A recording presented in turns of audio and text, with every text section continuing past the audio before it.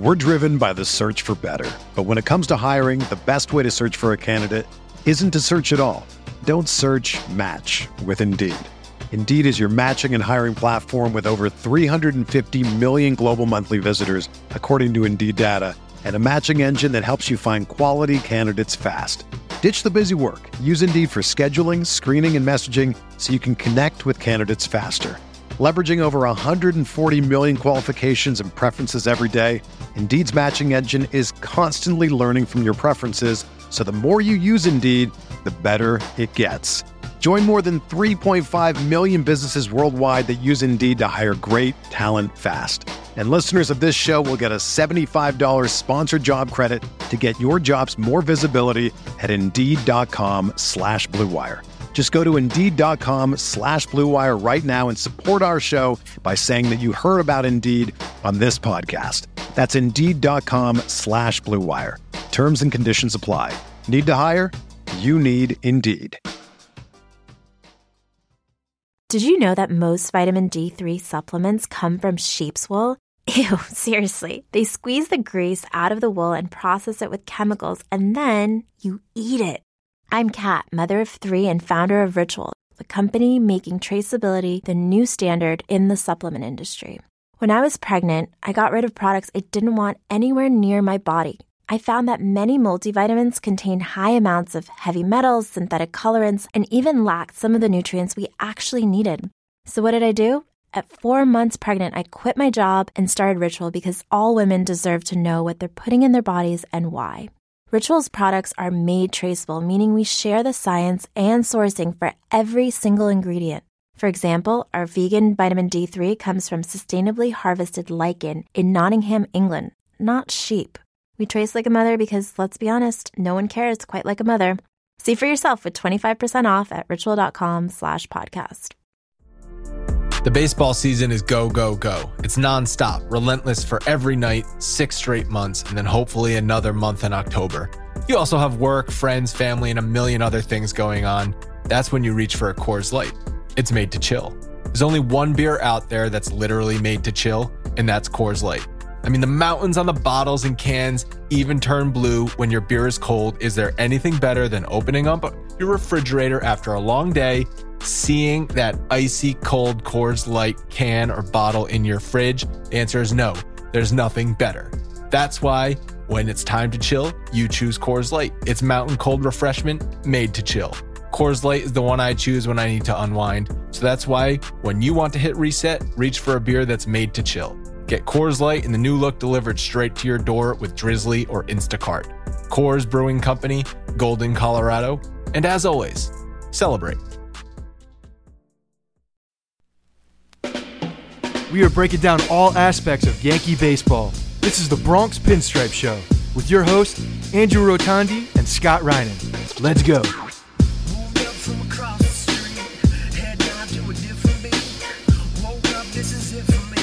What's up, everyone? Welcome to the Bronx Pinstripe Show, episode 323. Early morning for me and Scott. It is 6:30 Thursday morning, but you know what? It's a lot easier to get up and record after the Yankees sweep the Red Sox. What's up, Scott? You're goddamn right.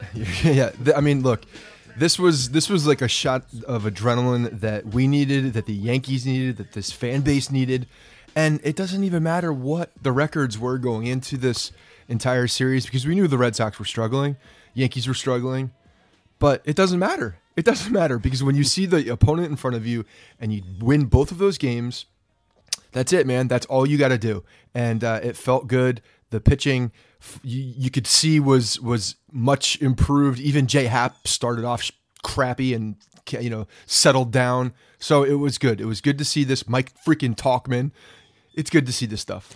We were just everyone who follows the Yankees was just searching for something to grab onto and say, okay, this is going to be the thing that sets us off this year, because the Yankees still have something to prove. Listen, the Red Sox look like dog shit right now, but they kind of have an excuse. They won the World Series. Not that I would let that pass if I was a fan of that team. I mean, that's not an excuse. Yeah. But they still won the World Series last year, and they're clearly going through some sort of World Series hangover. They didn't even really have a real spring training. Their players didn't play until the very end, so maybe they totally botched that whole thing. that's neither here nor there. The fact is the Yankees have something to prove this year. Despite all the injuries, they still expect to win the World Series this year. So we were just looking for something to grab onto, right? What's going to turn this season around? Hopefully, it's waking up against your rival.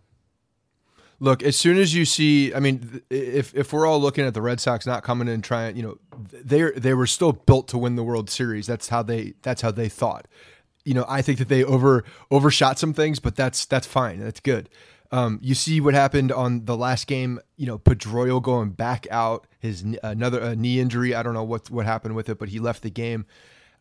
One of those things where you're seeing him run off, and wouldn't be surprised if you never see him again.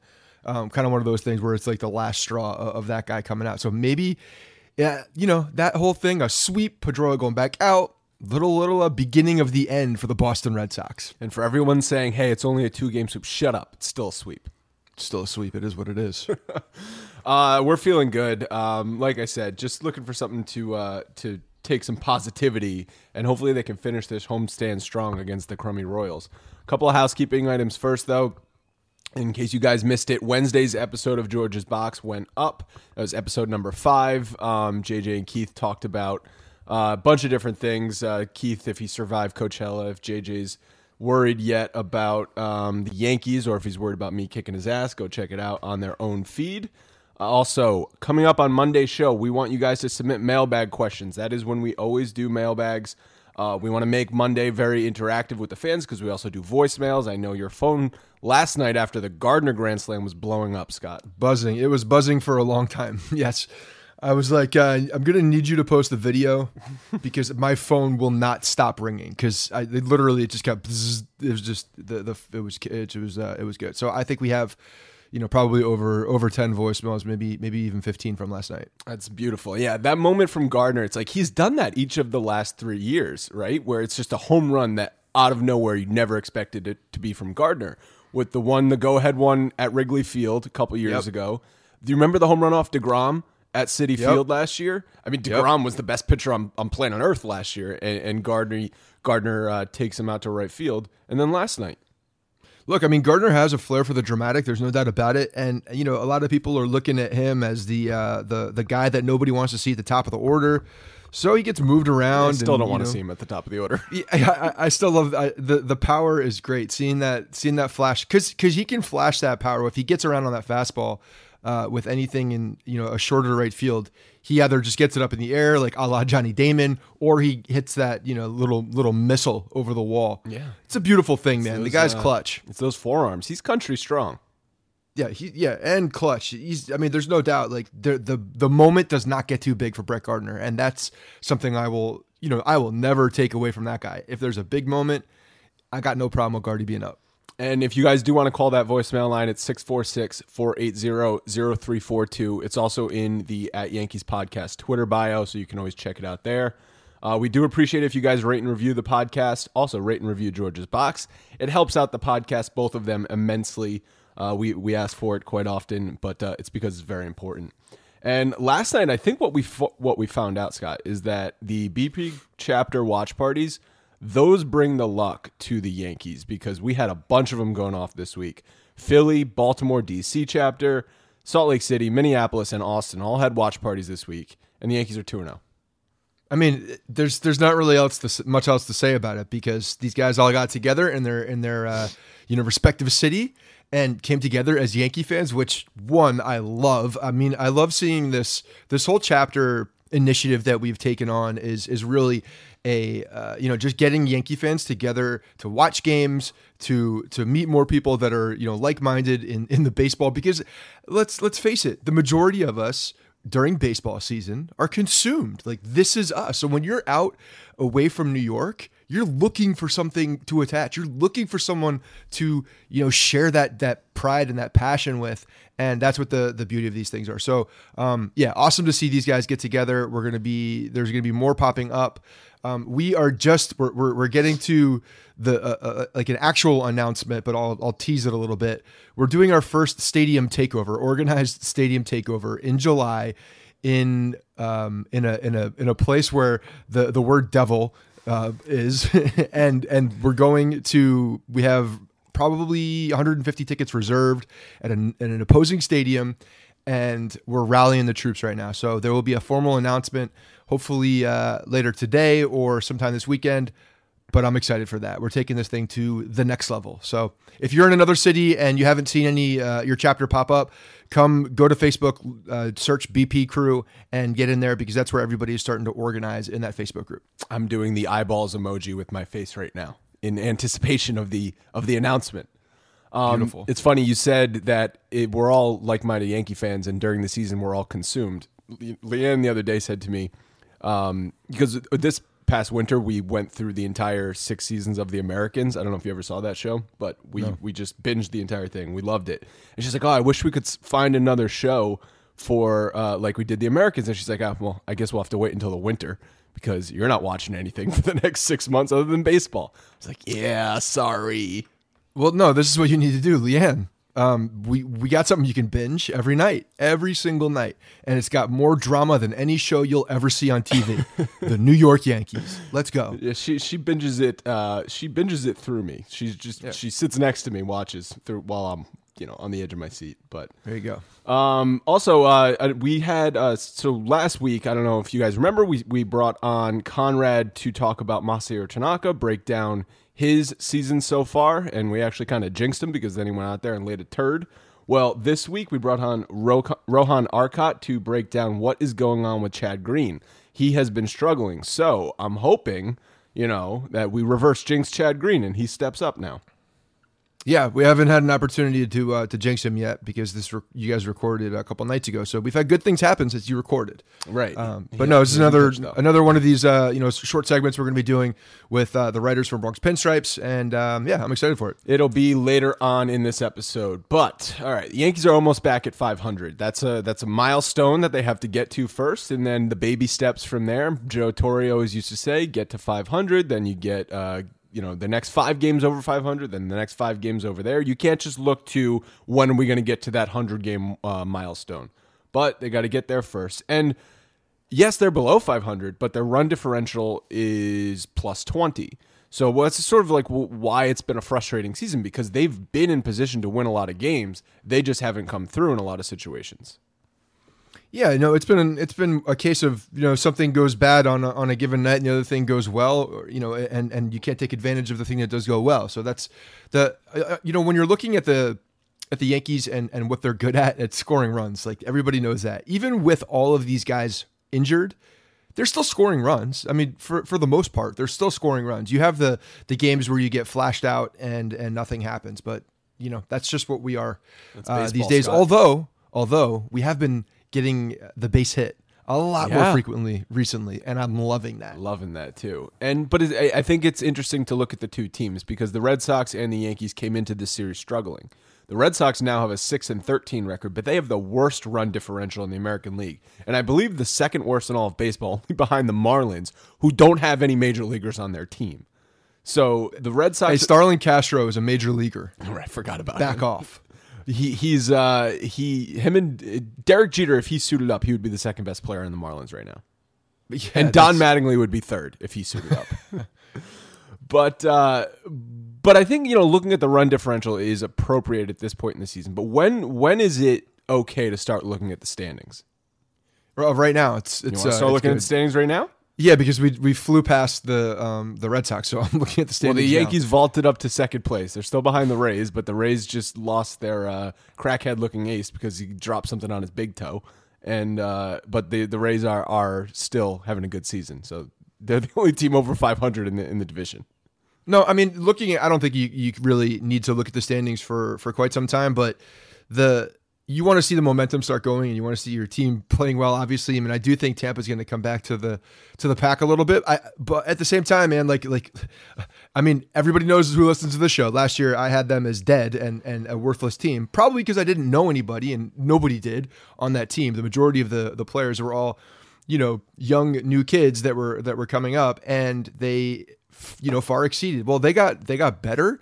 Those same players got better. They got older. They have some experience, and the way that Kevin Cash is managing that team, they actually have starting pitching now too. So they're not bullpenning as much as they needed to last year, because they actually have some starting pitching that's working out well for them. And and that just kind of goes to the theory that bullpenning is really just a necessity of a product of your situation rather than a strategy coming in and doing that because you want to do that. No, nobody really wants to do that. It's a nerve-wracking way to play baseball, to go about baseball. Nobody wants to do that. They do that because of necessity. And I think we're seeing now, it's still a thing, but Tampa now adding a couple more starters,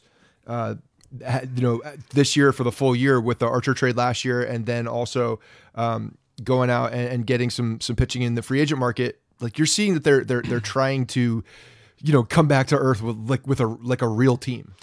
But I agree with you that the Rays are not gonna. They're not legit. disappearing, right? Yeah. So they're not gonna steamroll the division and win 105 games or 108 games like the Red Sox did last year. But they're still going to be, I think, contending for the playoffs. I think the Yankees are going to be contending for the playoffs. And despite the Red Sox crappy start, I think they're going to contend for the playoffs too.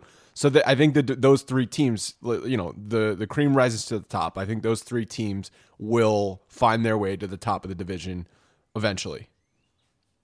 Yeah, no, I agree. I mean, I think I'm definitely not counting the Red Sox out. It's just fun at some point when you look down and you see them there after a sweep. So that's really the only reason I want to look at the standings. So one of my favorite things to do after Red Sox losses, especially after the Yankees win over the Red Sox, is to listen to Boston sports radio. So I did that yesterday afternoon. And man, are they just demolishing the Red Sox. There's so many things going wrong with the team right now. They were blasting them for how they handled spring training, the worst run differential, World Series hangover, what the hell is wrong with Chris Sale, a whole bunch of stuff. It's like I think it's the worst Red Sox pitching start. I think they have the worst team ERA in their history, which is like amazing considering like how bad some of those teams were in their 100+ year history. So yeah, it's beautiful. It's beautiful to just watch them suffer a little bit. Yeah, anytime I can see them down, I'm there for that. It's kind of, what does it say about us as people that we enjoy? We enjoy. Yes, we enjoy the Yankees winning, but when our enemy is suffering, it just makes it that much better. Yeah. There's nothing wrong with that. That's very normal. That's just sports, right? It's just very normal behavior. Yeah. As Yankee fans, we want to see the other person suffer. So there's no problem with that. I got no problem with that. I feel good about it, actually. I think the most impressive thing we saw this week, and we haven't even talked about it yet, is James Paxton. And we talked about on last episode how he was tipping his curveball, how he said to the media, maybe I'm putting too much pressure on myself. It's a new city, a new team. I gotta step up. And holy shit, did he step up, set the tone on Tuesday, 8 innings, 12 strikeouts. That was an ace-like performance. That was the James Paxton that Brian Cashman traded for. I was extremely impressed with Paxton. Looked like he realized the moment. Like, this team needs something. I'm going to be that guy that goes out there and sets the tone. You could tell in his body language that he knew this was, the most important start of his career, and the fact that this team needed this, the fan base needed this. He knew. I'm getting goosebumps talking about this because it's one of those things when you see a guy coming into town who wants to do well for the fan base, and there's been so many comparisons this week on social media when people are looking at the two situations of Sonny Gray and Paxton, both getting traded, coming over, big expectations for what's going to happen. And the huge difference, the massive, gigantic Grand Canyon difference between the two players and the two situations is that James Paxton is a man. James Paxton has some pride, some accountability. Some cojones. He actually wants to do well in front of the people that pay to see him. The people that have expectations for him, he knows that. He wants it, and he delivers. And he needs to, you can just tell that like he's a guy that has a lot of pride. And I absolutely love it. I love the fact that he came out, made his adjustments, did what he needed to do, went back and watched tape, not Peaky Blinders, watched tape, and went and talked to Carlos Beltran. This is what a professional athlete does when he comes into town and has some struggles, knowing it's New York, knowing that people are going to say the moment's too big for him, New York's too big for him. No. He just needed to get his feet underneath him, and that's what happened. And we saw a dominant performance against a lot of right-handed bats too. Yeah, right. Like you said, he watched tape of what he was doing wrong instead of just clearing his mind and watching Netflix. Right. There was a good article on The Athletic about Paxton said, I found out from Beltran about the tipping the pitch and addressed that, but what he also noticed in watching old video footage starts against the Red Sox is that he was doing something slightly different in his delivery. Mm-hmm. So he tried to get back to that delivery in that start. So this is someone who we've seen taking ownership of things he's doing wrong. He could have very easily just gone out there and said, I'll figure it out eventually. I'm going to trust the process and I'm going to continue to do my thing. And that's not what he decided to do. So love it. Absolutely love it. It's called accountability. That's what it is. If you see something that's not going well, or something that's just flat out wrong, you take ownership of what's happening and then you fix it yourself. You can look to other people, depending on where your head is and how how big your ego is. If you can look around and take advice or take some hints or tips from other people, more power to you, because that's how we grow and that's how he grows, and that's the beautiful thing. And I think it goes back. I think I was spot on with my analysis of the Canadian attitude. I actually had some people tweeting at me saying that I was right in the ballpark about it doesn't matter what it is, you just go on with your day and you push forward. And you say you're sorry when you do something wrong, but you go forward and you have a strong work ethic, and that's just kind of their mentality. So I don't know if that's what necessarily Canadian, or if that's just you grew up in a cold environment. Because I think people in the Northeast are like that. There's an edge. No, I agree with that. There's definitely some as you go further north, I feel like you see that edge on certain people. Right. It's 0 degrees outside, but it doesn't matter. It's a Wednesday. You got to go to work, man. Just deal with it. Right. Yeah. But it's good to see early on that he's tested and he completely passes the test. And, he didn't have to go out and throw 8 innings of shutout ball to pass that test. He needed to acknowledge, make strides and see that this guy is trying to fix his stuff, and see the, semblance of the guy that we thought we were getting. And not only did he do that, but he went out and threw, an absolute gem. So it was beautiful. I was surprised that Boone sent him out for the 8th inning, because he was already at close to 100 pitches and it was a blowout game. If it's a 2-0 game, send him back out there. He's dominating the lineup. He was basically just dominating the Red Sox lineup with fastballs. Well, I'm going to talk about his pitch breakdown in a minute. But weren't you a little surprised they sent him out for the 8th inning, knowing how this coaching staff and this analytics department operates? Yeah, that's the thing. Like you look at all the numbers and you see the situation for the game, and they're probably like, all the nerds in the tunnel were like, take him out, and Boone's like, just shut up, send a gopher back there to sweep the nerds, sweep the tunnel. No nerds in my give tunnel him a tonight. Swirly back there. I'm sending Paxton back out for the 8th. There's nothing going to stop me. And he sent him out for the 8th because he used his eyeballs. He felt the crowd. He knew the situation was big. And obviously the guy wanted it. So, Paxi, you feel good? You got the 8th? Got it, Skip. Boom. Well, he had struck out 6 batters so I think through the first or second out of the 8th inning, he was in an 6 strikeout streak. So he was dominating still in the late innings through 110 pitches, 70 fastballs at 97.5 miles an hour. That is nutting up, man to man. Here it is. I dare you to hit it kind of stuff. Yeah, it's also establishing yourself off of your best pitch. When you can go out there and you can locate, because he was locating, and he can get that. He talked about some of the mechanics things about moving momentum, like he basically driving down towards the plate. That was one of the things that he had noticed on his film. And when you watch that, and then you're feeling good, your body's executing the way you want it to do, and everything the ball coming out of your hand feels like it should.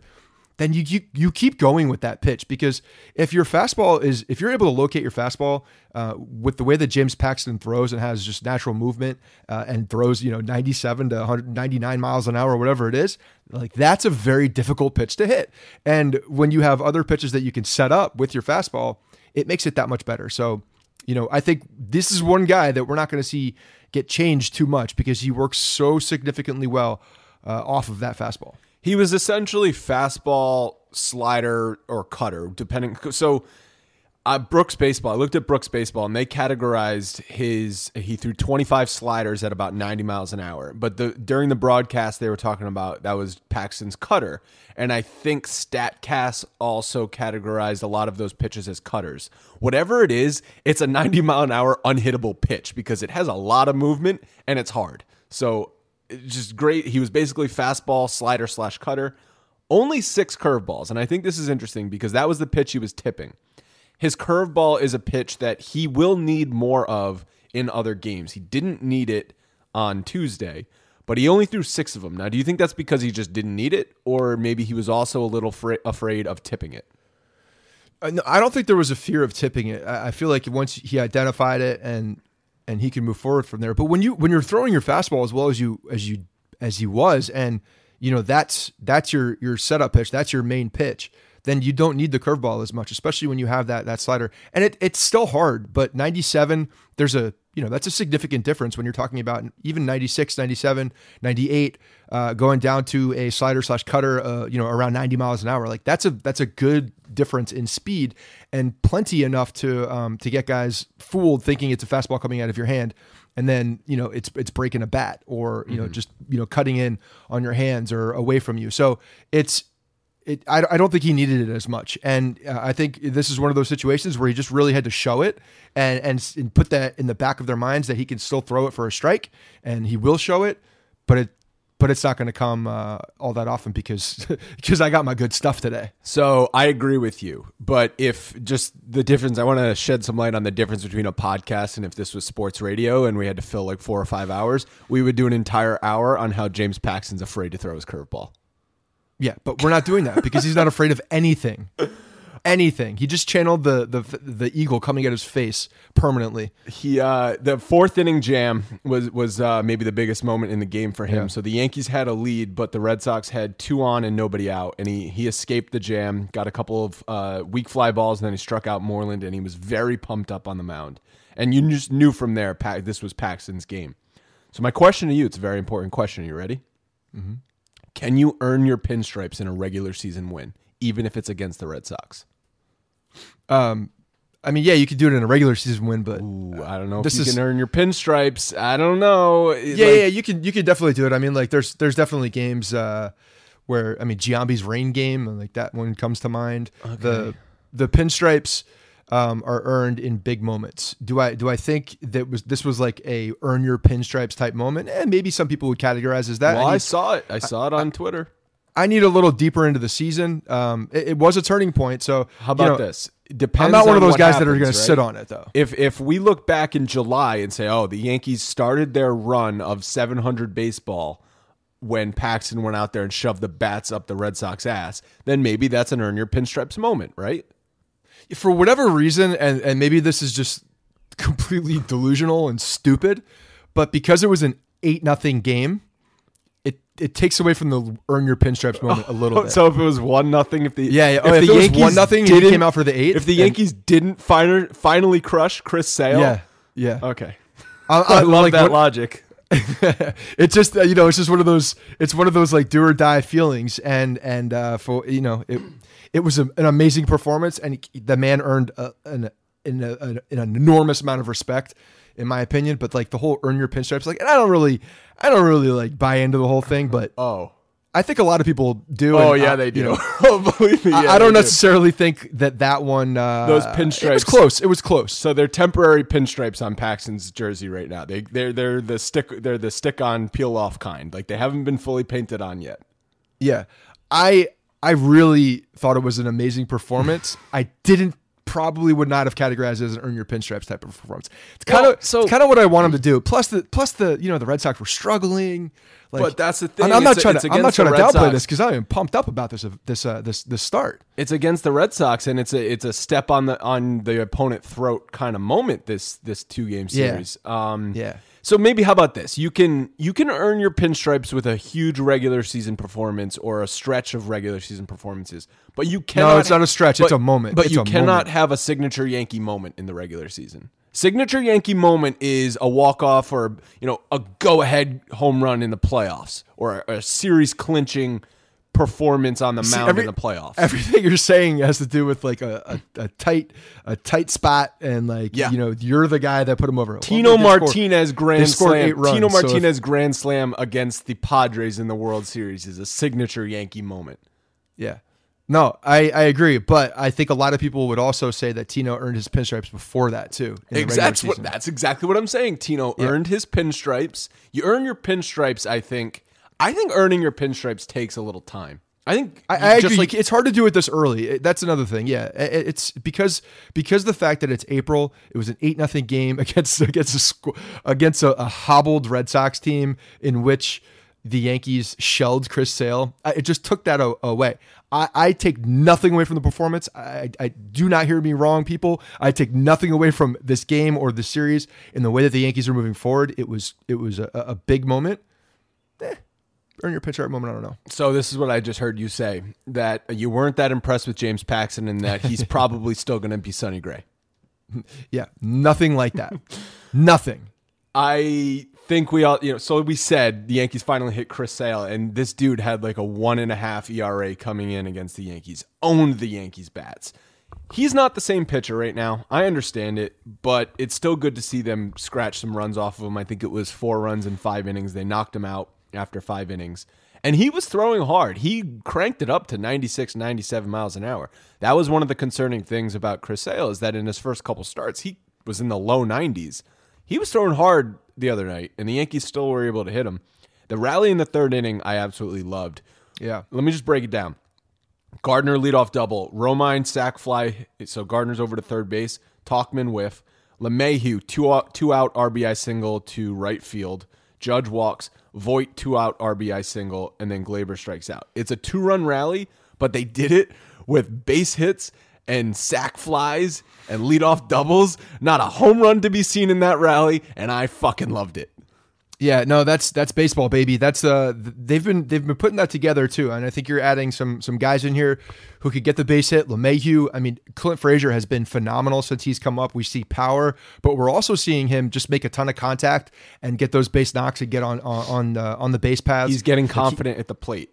He is confident at the plate. He's very confident right now. He knows he belongs there. Like, you're seeing this. Everybody who's always talking in the offseason, with Clint Frazier, I think a lot of people, while I do think he's an extremely popular player, and like I said, I put him in like a top 5 Yankees as far as popularity. When I'm looking at social media, like, he's up there. By the way, your take on that got a lot of controversy on social. Yeah. I mean, I still think it's pretty accurate, especially when you're looking at the younger demographic. When you look at that younger demographic, Frazier's up there, and he's putting out all the Jordan Cleat like stuff. Yeah, on Instagram and now everything. CeCe's on board, like kind of mocking him a little bit with some Tims, with some cleats on it. Like, that's funny. See, that's JJ made a comment like he's now one of the boys. It's pretty obvious. But see, that's CeCe the dad just setting the little kid in his place. Like, hey man, don't get ahead of yourself. Let me take you down a peg. No. See, you're wrong. That is not that. That is him visibly saying one of the boys. It's the same one thing. of the boys. I'm gonna mock you. What do you do when you're boys with someone? You have the complete freedom to make fun of them in any way you want. Exactly. Yeah, I know. There's a comfort level there. That's my point. When you're boys, when you're in a tight pack, you can do that, and you could do that in front of anybody. It doesn't matter. You'll never get mad at that guy because that's just, you expect it. That's how you show love to one of your boys, is you make fun of them. Right. Yeah. Dads don't do that though. I hate to break it to you. Dads don't make fun of them. He's the dad of the clubhouse. The thing about it is when you're seeing him going there with that confidence, we all know about the bat speed. It's been talked about forever, and he's making contact at a very high rate, and I love it, man. And it's good to see. He's playing some good defense ever since the dives, which I think were probably just him pushing a little too hard, pressing a little too hard. We're starting to see that. So. It's good because we need it. The Yankees absolutely need bat to ball, get on base, big moments, and Frazier's coming through. They still had the power. Frazier hit a home run in that game. Tauchman, first career home run in his first ever post-game interview. That's how he sounded. Gleyber solo shot. Sterling. Tauchman, the Sockman. I like it. You do? Yeah. Oh, yeah. It's good. It's very Sterling. It's very, very cheesy. It's perfect. It sounds like he just made it up as the ball was leaving the ballpark. Which is even better because then it came from the beautiful brain on the fly of John Sterling. He didn't overthink it. So he didn't listen to his Italian girlfriend and, try to do something a little fancy. He went basic. He went, let me try to rhyme as close as I possibly can. From John Sterling's generation, if you hit something hard, you sock it. These are beautiful things. Talk 'em. There you go. What did you say on Twitter? I liked what you said. You should talk dirty to me. Yeah, talk dirty to me should be this new Sterling call. And it's so like he should look at Susan as he's saying it. Oh, talk dirty to me, baby. No, it's good. And that ball would have hit me right in the hands, by the way, if that was on Saturday, because it literally hit me. Yeah, it was a shot. Yeah. So hit you right in the hands, and would you have caught it? 1,000%. Even without a glove? Glue without a glove. Who brings it? If you're a grown man taking a glove into the stadium, we gotta have a talk, especially now with the nets up. Yeah. What if you're in prime home run territory? You catch the ball with your hands. You break your hand like a man. You catch the ball with your goddamn hands. Don't bring a glove in unless you're a kid. If you're over 15, don't bring a glove in. The Hap start. So it started out really, really sketchy. 2 home runs in the first 2 innings, and here we go again with J Hap. What I'm thinking is, wow, there's no better way to kill momentum than having your starting pitcher go out there and lay a turd. And that's what it looked like J Hap was going to do, but then he sort of reinvented himself mid-game. Yeah, I mean, the biggest thing, I was at the stadium on Friday for his start as well, and just seeing stuff in person too, and you're seeing it on TV. The guy's early struggles, from what I can tell, a lot of it is command. It's not able to locate that fastball. And yes, I know he doesn't have the same stuff as James Paxton when you're talking about 97 with a little bit of cut, with a little bit of movement on it. But he still can get it up to 94, 95, probably lives closer to 92. He's still got a good enough fastball where he can get people out, and he still has to work off of that fastball. And when you can't locate that fastball and you're trying to work off of something that's not being thrown to the places that you want, well, then some of these guys can just sit on it too and wait for that ball to come over the plate because you're not able to locate it. And that's a problem for him. He's got to hit those corners. I mean, we saw the other day when CeCe on Saturday made that start, J Hap went behind the reporters and acted like a fake reporter and was like, "Oh, so CeCe, you've been gone for 6 months, however long. How are you painting the corners so easily?" Right. And you could tell that like it was a loose moment. CeCe thought it was hilarious. It was pretty funny. And that's the truth though. Like the guy can't locate the fastball. And when you can't do that with the type of pitcher that he is, it's an issue. It's funnier when you're pitching well. Right? When Hap's pitching well, yeah, that's a beautiful moment, like funny Twitter moment. Everyone makes a big thing about it. But when Hap's going out there and sucking, you're like, Hap, figure it was a legitimate out. question. He's I know. That's seriously, what I said. CeCe, That's what I said last week. He CeCe, just wants please, to know. I really want to know. I literally am struggling doing this. How did you do it? Can you write it down, please? But we saw Hap evolve in mid-game, and he started to throw more two-seamers, started to throw more off-speed stuff, moved away from his four-seam fastball, which he got beat on early in the game, and he pitched into the 7th inning. And I thought it was a really positive thing for him, a real big step forward for Hap. He's going to have to use his four-seam fastball. It's been his best pitch his entire career. He's going to need to figure that thing out. But what I'm happy to see is him be able to figure it out on the fly without his four-seam fastball, because he wasn't able to do that against the previous opponents. There's a reason this guy has been in the league for as long as he has, and one of the big reasons is that he's able to adjust and make these slight variations to what he's going to do on a given basis, on a daily basis, based on what's working and what's not working. Like he's got the arsenal to do that. He's a veteran pitcher who is pitching late into his 30s. He's been around the block. Like this is a guy that I'm not worried about J-Hat, because I'm not seeing anything wrong with like the stuff that he's throwing. It still looks good. He's just having early command issues on. And, whether that was a product of some of the situations he's been in, because he's definitely been in some tough situations as far as like rain delays and on Friday night when he was pitching, it was practically raining the entire game. Not that those are excuses, but there are things to consider when you're looking at what he's done this year.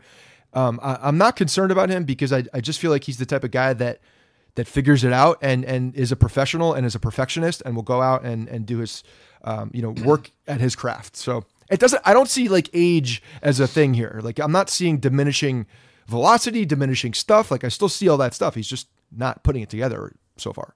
And for a while, it looked like even though Happ settled in, it wasn't going to be enough because the Yankees still couldn't hit Eovaldi. It's so annoying because the dude had a 8.4 ERA coming into the game, and he pitches 6 innings of 1-run ball against the Yankees. Like, I just don't understand it. How does it always happen?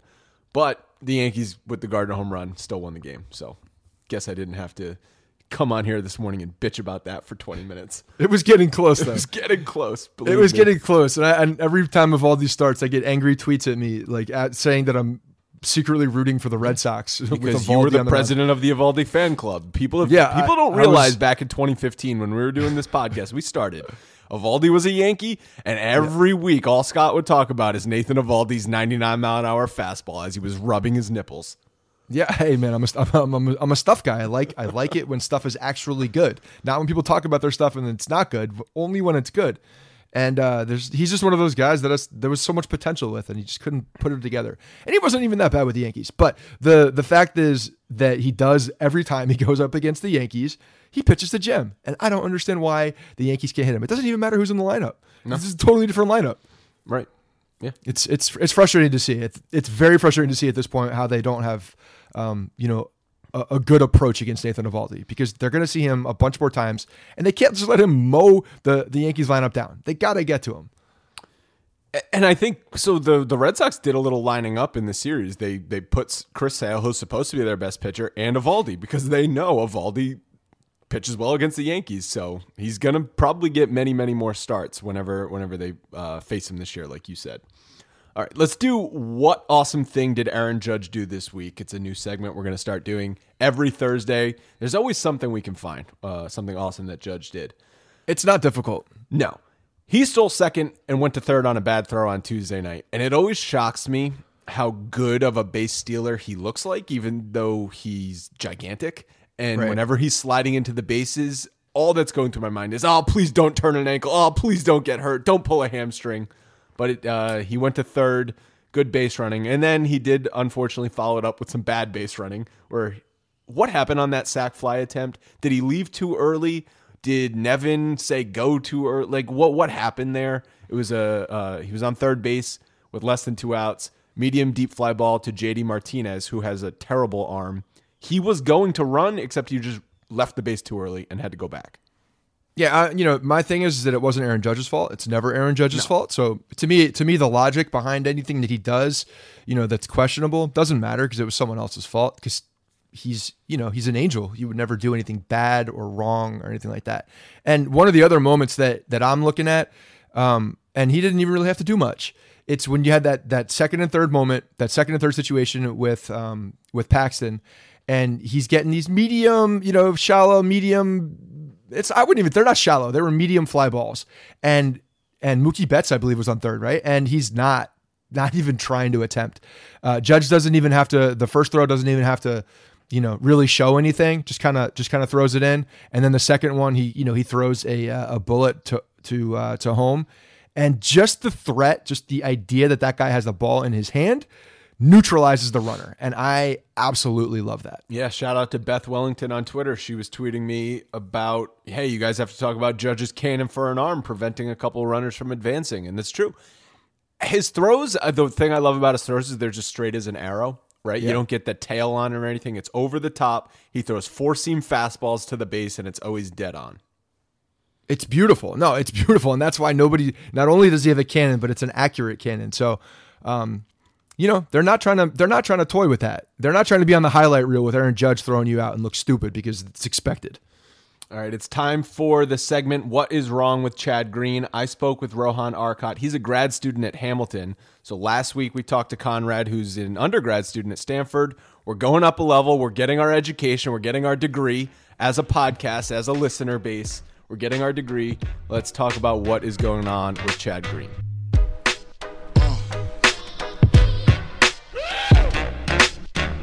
Happy to be bringing on Rohan Arcot. He's a writer at Bronx Pinstripes. This is the second week in a row we're bringing on a writer, and I'm going to go out on a limb and say another baseball nerd. Rohan, what's up? Hey, how's it going? Thank you guys for having me on. But yeah, definitely classify myself in that baseball stats nerd like Conrad and a couple other guys. Yeah. I don't know about a class by yourself. You guys are growing. You're taking over everything. Yeah, just like the last few guys you guys have brought on have all been sort of in that like stats realm sort of thing.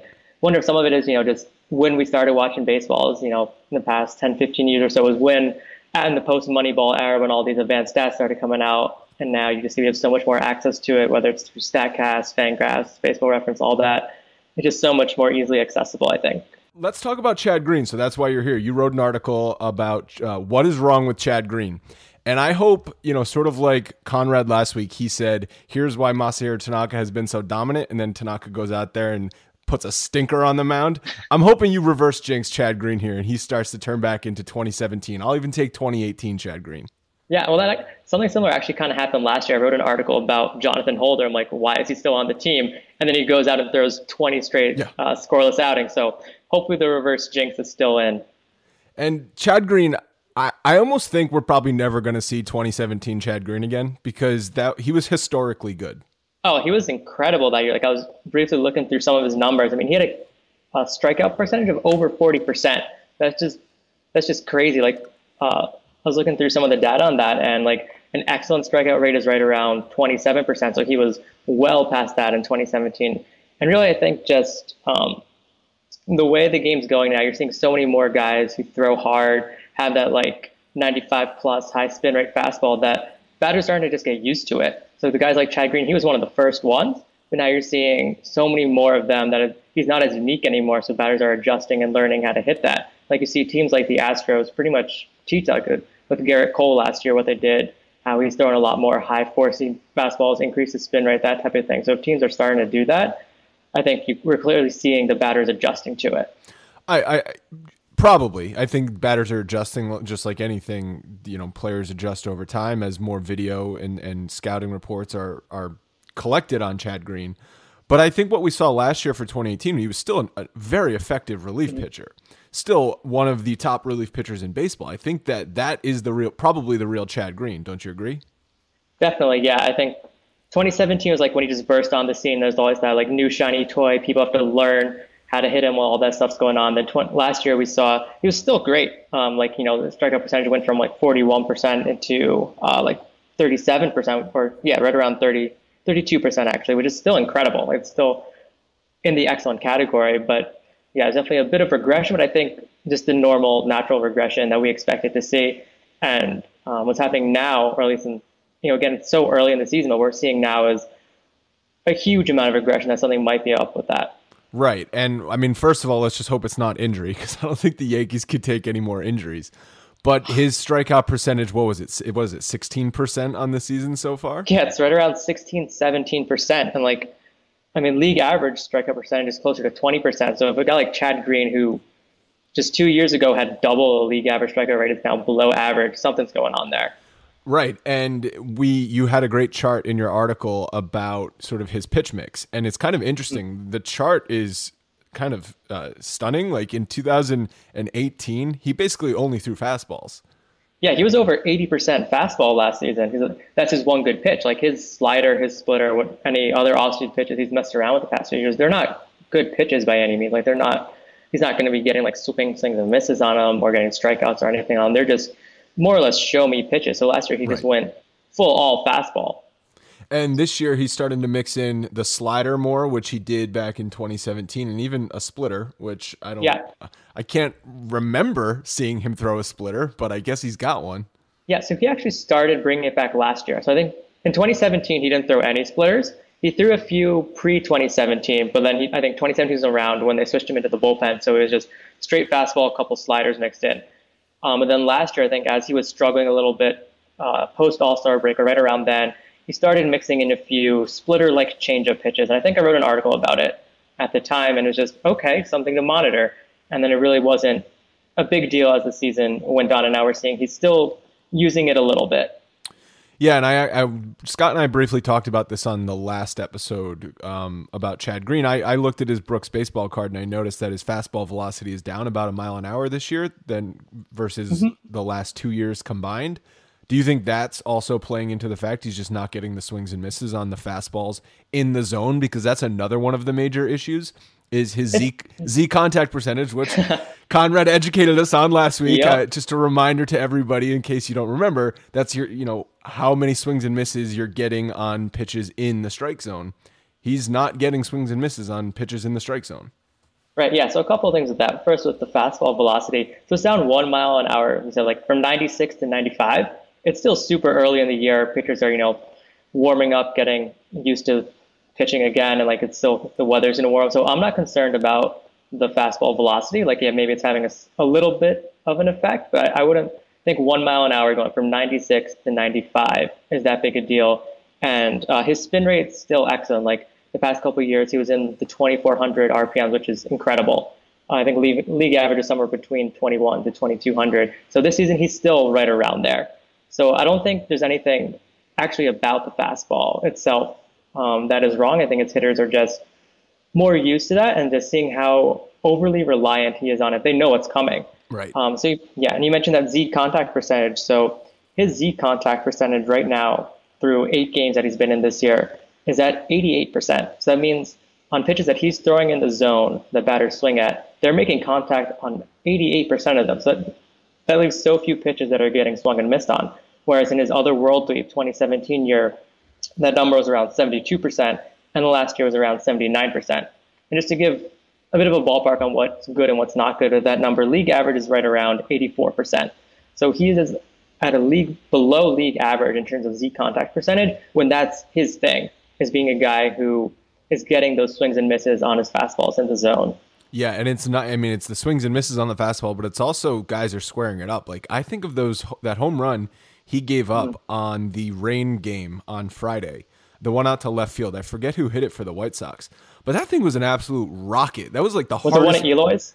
It might have been, yeah, and it landed out in the over the bullpen, like the bar out in left center field. Like that's one of the hardest hit balls I've ever seen Chad Green give up, and you're just not used to seeing that. Like we've seen him give up a couple cheapies to the short porch, but usually not these massive 420-foot plus bombs. Yeah, well, the thing with Chad Green, when batters make contact with him, even when he's been great, they make hard contact. But it has gotten worse this year. So I was looking at some of his exit velo numbers.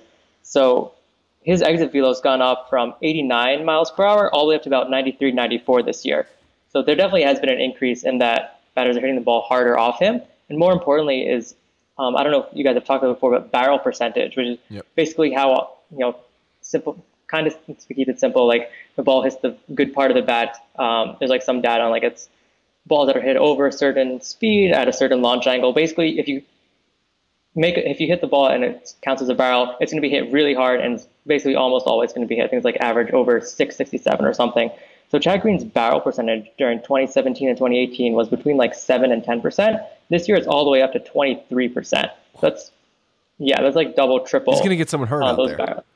Yeah. Yeah, it's gotten a little out of hand right now. I mean, basically everything you've just said is bad. He's just been terrible. And there's no way he's this bad. We saw him for 2 years. He's a better pitcher than this. I'm curious about the way they're using him, because Girardi back in 2017 used him more of a multi-inning guy.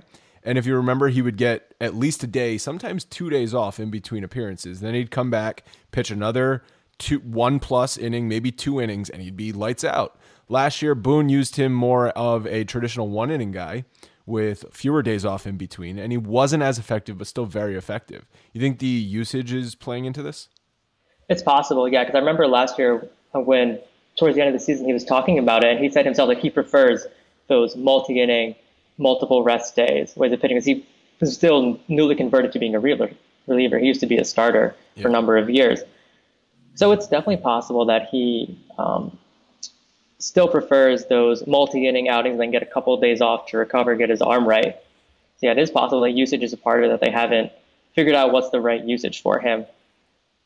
And right now, he's appeared in 8 out of their 15 games, I think. So it seems like Boone is still using him in that 1-inning type role right now with fewer days off. Yeah, and it might be unavoidable at this point with Betances hurt and some other guys. They don't have their full arsenal of starting pitchers, so it might be unavoidable. I mean, I think in an ideal scenario when everyone's healthy, Chad Green might be more of a 2-inning guy, and in that case, he's a tremendous weapon. Just haven't seen it this year, and they're going to need him, like I said, because of the problems that the bullpen has faced. He's been one of the biggest problems in the bullpen. You kind of concluded your article on how to fix him. So like, how does it get better for Chad Green from here? Honestly, it seems like the way for him to get better is almost to keep doing what he's doing, but maybe work on those off-speed pitches a little more just to get them passable.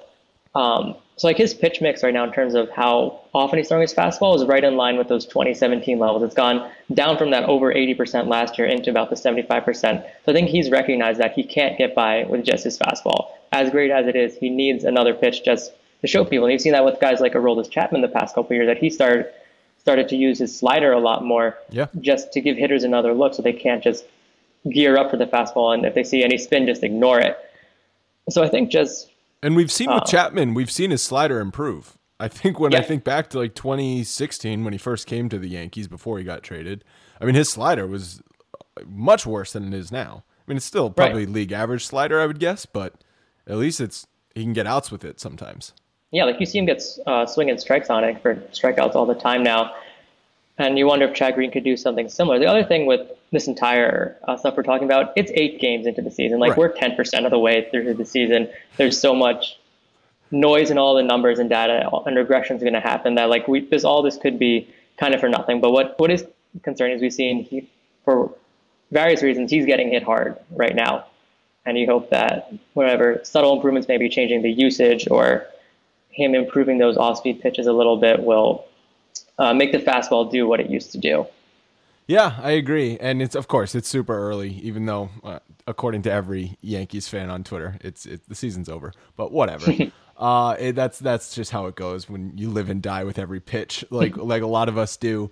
But hopefully, like I said, you're the reverse jinx. And so everyone is going to be sending thank yous on Twitter to you for fixing Chad Green by reverse jinxing him. Where can people get you on Twitter? Yeah, so you can find me on Twitter at Rohan Arcot 20. So just my name, Rohan Arcot, and then 20.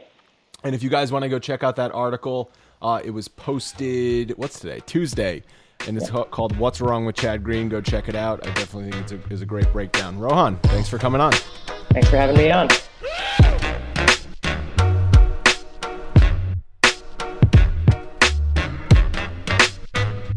It was only a matter of time, right? The injured list was piling up. It was a mile long, and Greg Bird's name wasn't there, and it was only a matter of time before that changed.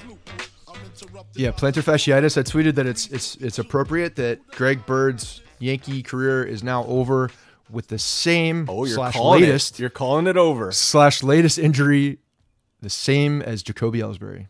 It's Jacoby Ellsbury also involved in the transaction, which it's on paper now too. So getting moved to the 60-day IL, and now Ellsbury's still on the DL. He should be grandfathered into the disabled. It's a DL. Yeah, you're right. He is. Look, Bird is now on the wrong side of every list you could possibly look at. He's now also got to deal with this plantar fascia, a torn plantar. It's laughable.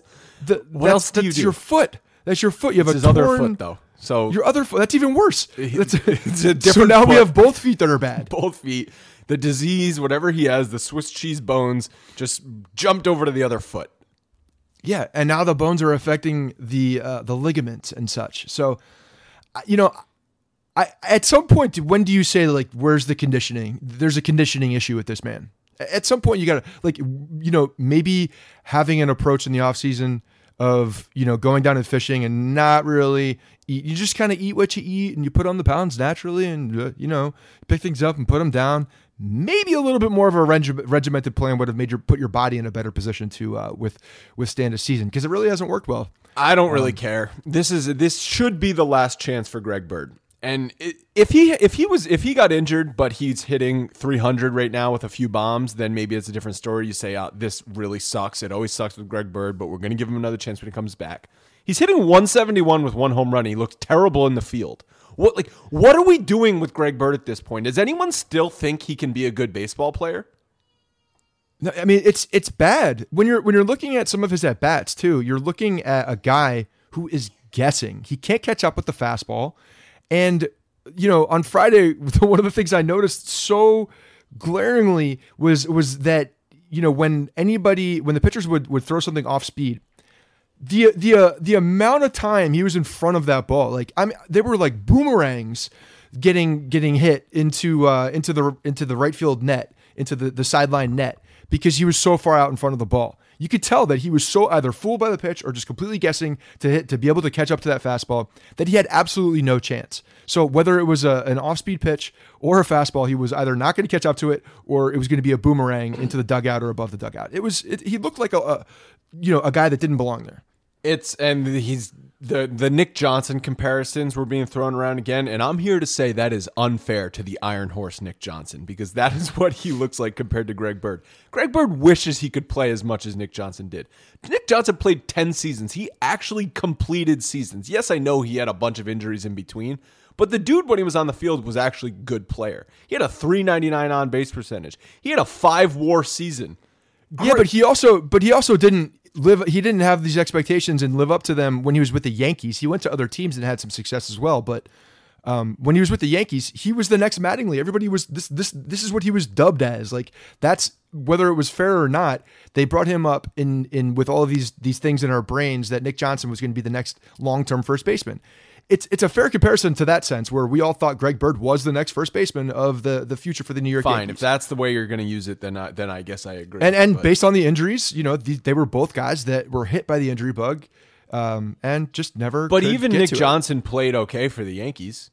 Yeah, I mean, Greg Bird has not. He was a different player. Greg Bird had a good rookie season to finish in 2015. He missed the entire 2016 season. He had a home run off Andrew Miller in the playoffs in 2017. He sucked all of last year and was injured all of last year. And now he's sucked so far this year and he's injured again. You forgot about the whole section when you dubbed him as the MVP of the New York Yankees and screwed his career and just cursed him into oblivion. What I forgot about is that he is the world's best baseball player in March. Yes, for 1 year. For 2 years. The guy just look. I don't think he's been healthy this entire. I think that he's just his body is not the same. I think the shoulder labrum injury was a problem. Move on. Yeah, they have to move on. Like, this is it. We have a 26-year-old left-handed hitter that's smarter. Out 4 to 6 weeks in a walking boot. Yeah, I'm talking about Mike Ford. Oh, we have a replacement Bird. Okay, and his name is Mike Ford. Mike Ford. It's another 4-letter last name. Mike Ford, yeah, they promoted him. He was raking at AAA, 410, 467, 897, and 39 at bats this year. He has a 271, 372, 442 slash line, and 561 career minor league games. So he's been in the minors a long time. It's taken him a long time to get to this point. He's a Princeton guy. He's a nerd. Cashman loves him because he's a nerd, but he doesn't look like a nerd. If you look at him and Joe Harvey, they look the same. I had someone tweet me that they look like brothers who run a pizza joint in Brooklyn, and it's so true. These dudes, I'm behind these dudes. Hey, Mike Ford's the type of guy that had to grind it up, played at Princeton, not a big prospect by any means, and just played his ass off in the minor leagues through the system, and is now being rewarded for that. He was not anointed like the guy that's just went on the IL. He is the guy that has grinded and worked his ass off, and and played well at the levels that he needed to earn this. So I'm excited to see him there. I'm excited to watch him play, because this is a guy that literally earned the pinstripes, and I'm pretty sure he grew up as a Yankees fan, so that's cool. And it's just a guy that you root for. You want to see do well, and I'm done with Birdman. I'm fed up. I don't see how he can make it back here. Like, what are we doing? Like you said, like, nothing. If he was supposedly healthy, he's still hitting a $171. And if you look back at some extended time and look at the numbers, the guy is kind of what it is. Like, he just hasn't played well at the major league level. I think the Yankees still think he has the talent. He probably has the talent to be a good hitter at the majors. I just don't know if it's ever going to happen with the Yankees. And that sucks, because we've seen it happen before. A guy gets. I don't necessarily know if the Yankees think. I think the Yankees understand that there was ability at one point, but that the injuries have just taken a toll on his body too much. Maybe the injuries have just ended his career. But would it shock you if he misses most of the rest of this year? The Yankees release him. He signs on with some crappy team on the West Coast or the Colorado Rockies, his hometown, and has a solid 3-4 year run. It wouldn't shock me. I don't. It would. I mean, I guess it wouldn't shock me, but everything I'm seeing, I don't see this guy as a long-term major league. He just can't stay healthy either. I mean, that's the problem. I would be more surprised to hear that he was healthy for a significant amount of time than I would be for, to see like what he actually did in the majors in a short stint. Like I think maybe he could flash, but he's going to be hurt, and his body can't handle it. And Ford's going to be the backup first baseman at this point. I'm sure he'll get a start or two this weekend against the Royals. Voigt's just been okay. He's hitting .213 with 4 home runs. It seems like he's getting a little bit better at the plate. I think he was, I don't know. I saw early in the season, it just looked like he was trying to hit the ball 5,000 feet every time. Yeah, I think he's tailored his approach a little bit. He's starting to go the other way. We saw that, after the first week, we saw him trying to go the other way more often, and he was getting some base knocks. I mean, we'll see what happens. You know what I mean? It's still, the funny thing is when we're looking at first base, Voit, obviously came out of nowhere last year and was the guy that we all kind of, expected Bird to be, just a solid first baseman who, this guy has energy. He has captivated the fan base. But it's still, first base is still a problem. It's been a problem since Mark Teixeira got hurt. Yeah, it's great. It's four going on 5 years. The Yankees need to finish the homestand strong. 4 against the Royals, the crappy Royals. If you look at their roster, you're not going to recognize more than half the names. They got their best player, Sal Perez, down. He got hurt early in the season or early in spring training, was it? But yeah. I was looking on their baseball reference page, and I noticed Alex Gordon is having a good season, which kind of was jarring. He's batting .345 with a .600 slugging percentage. I mean, that's a guy with some natural ability right there, Alex Gordon, who decided to stay with the Royals. I mean, he's a Kansas City hometown guy. They love him there, and he's probably going to be a Royal forever. So, but yeah, the rest of the guys, there's some. This is not the same team that won the World Series a few years back. Oh, far from. By far, very different. Far from it. Yeah. The Yankees will go with Herman, Sabathia, Tanaka, and Paxton, and Kansas City, as of now, have only announced 2 starters: Homer Bailey, Jacob Junis. TBD. I heard those guys have nasty stuff, but Junis is a guy that could come in and had some success last year too. That was one of those guys I was looking at when we were doing our offseason plans for as like a trade target to see if they would give him up. But he's one of those guys that's got some ability for sure. Might get some rain delays, some postponements this weekend. It's supposed to be pretty crummy weather on Friday and Saturday, maybe a doubleheader, who knows? But all I know is you finish the homestand with 3 out of 4 against Kansas City before you go west, and then we're starting to feel good. Yeah, no, they got to take advantage of this now. Now coming off of a Boston 2-game sweep, and Herman, who's been pitching as well as anybody in the rotation, and even after he comes in for CC on Saturday, pitched well. I mean, he's been showing very, very well. So you expect him to come in and pitch well against the Royals and put up some good innings, and then from there, CC, who obviously pitched really well on Saturday. You're looking for a bounce back from Tanaka and then a follow-up performance from Paxton. I got the narratives for every single one of these guys to win the game. We're going to go in with some must-win mentality, backs against the wall, and look for that 4-game sweep against Kansas City. 3 of 4. Ooh. I'd take that's a hell of a homestand. You take 3 out of 4 when you started the homestand losing 2 out of 3 against the White Sox. Then you turn it around against the Red Sox and Royals. I think that should be very satisfying if you're a Yankees fan. No doubt about it. But I do think weather's going to become a concern this weekend. It looks like all right, hell's going to then break if they loose. have a doubleheader one of these days, it's always hard to sweep the doubleheader. Yes, it is, John. Any more baseball cliches before we end this episode? No, I think we got as many in as we could. All right. Next episode will be out on Monday. Reminder to submit mailbag questions at bronxpinstripes.com/podcast. And you can tweet us at Yankees Podcast.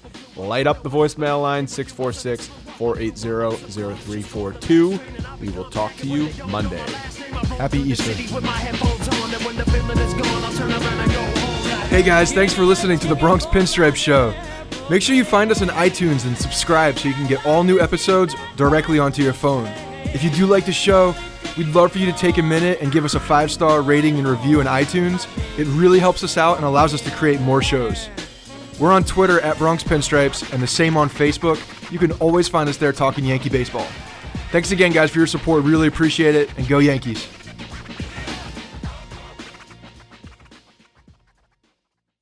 Everyone is talking about magnesium. It's all you hear about. But why? What do we know about magnesium? Well, magnesium is the number one mineral that 75% of Americans are deficient in. If you are a woman over 35, magnesium will help you rediscover balance, energy, and vitality. Magnesium supports more than 300 enzymatic reactions in your body, including those involved in hormonal balance. From functional medicine doctors to mental well-being and female hormone experts, we all know that magnesium is the one mineral to improve all aspects of well-being and health. But which one? Magnesium Breakthrough from Bioptimizers, the trusted choice recommended by leading experts with 7 best-absorbed forms of magnesium to ensure your body receives the support it needs for overall well-being. Go to bioptimizers.com/balance today and use code BALANCE10 for 10% off. Support your journey to wellness at bioptimizers.com/balance. Magnesium Breakthrough from Bioptimizers, your foundation to optimal health and vitality.